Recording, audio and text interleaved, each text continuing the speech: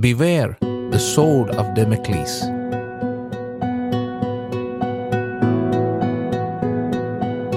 Good intentions are not sufficient when using a Christian symbol as an ornament. We must be wise as a snake and pure as a dove. Matthew 10:16. Or else we place ourselves under the proverbial Damocles sword. You are listening to the Christian podcast Manna, in Hebrew, What Is It? Let us look at this further. Welcome. Sincere believers can be vulnerable to two forms of subtle errors. They are, number one, using an item that is once spiritual and miraculous as a symbol for or an item of blessing, grace, ornamentation, or worship. Examples from Israel's history is the bronze serpent. An example from the New Testament times is a popular use of the cross. Another error is using an item that is lawful, spiritual, and God-ordained in an unlawful manner. This is the error of venerating a spiritual paraphernalia not lawfully. An example of this is Gideon's ephod. Venerated spiritual paraphernalia always have become the sword of Damocles hanging over unsuspecting adherents. It is only a matter of time before an item of decoration becomes an item of veneration.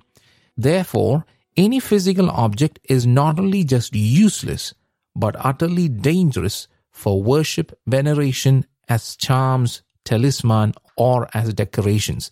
The Bible gives us two examples from Israel's history. Number one, the bronze serpent was an item made by Moses at the command of God. This bronze serpent brought great healing to Israel in the wilderness. Numbers chapter 21.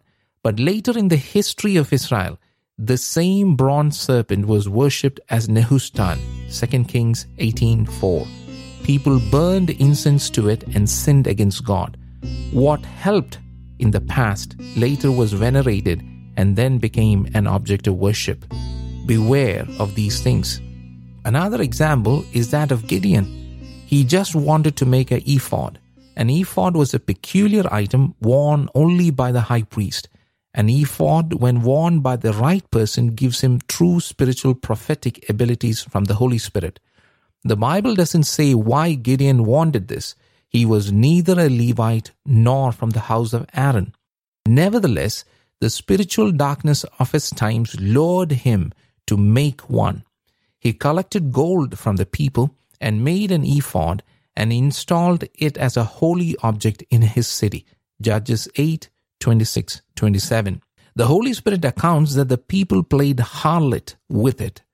Gideon's ephod had some magical power inspired by the devil.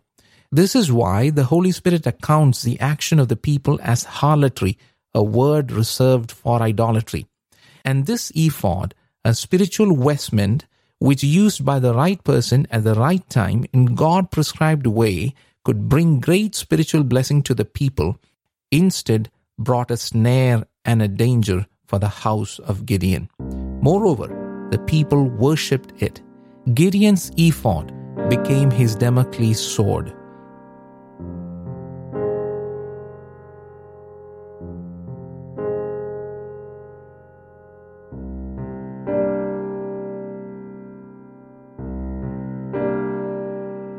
If you don't worship God in the way prescribed, and only in the way prescribed, Satan will use it to deceive you by means of satanic power and make you think it is God.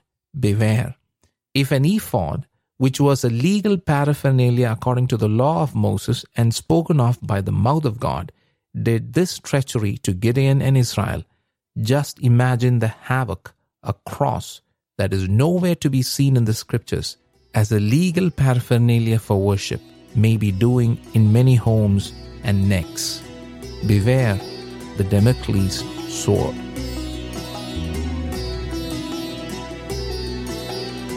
You have been listening to the Christian podcast Manna, in Hebrew, What Is It? You can find us on Google Play and iTunes by searching Manna, What Is It? Under podcast. Till next, God bless, be prepared for His coming, and bye-bye.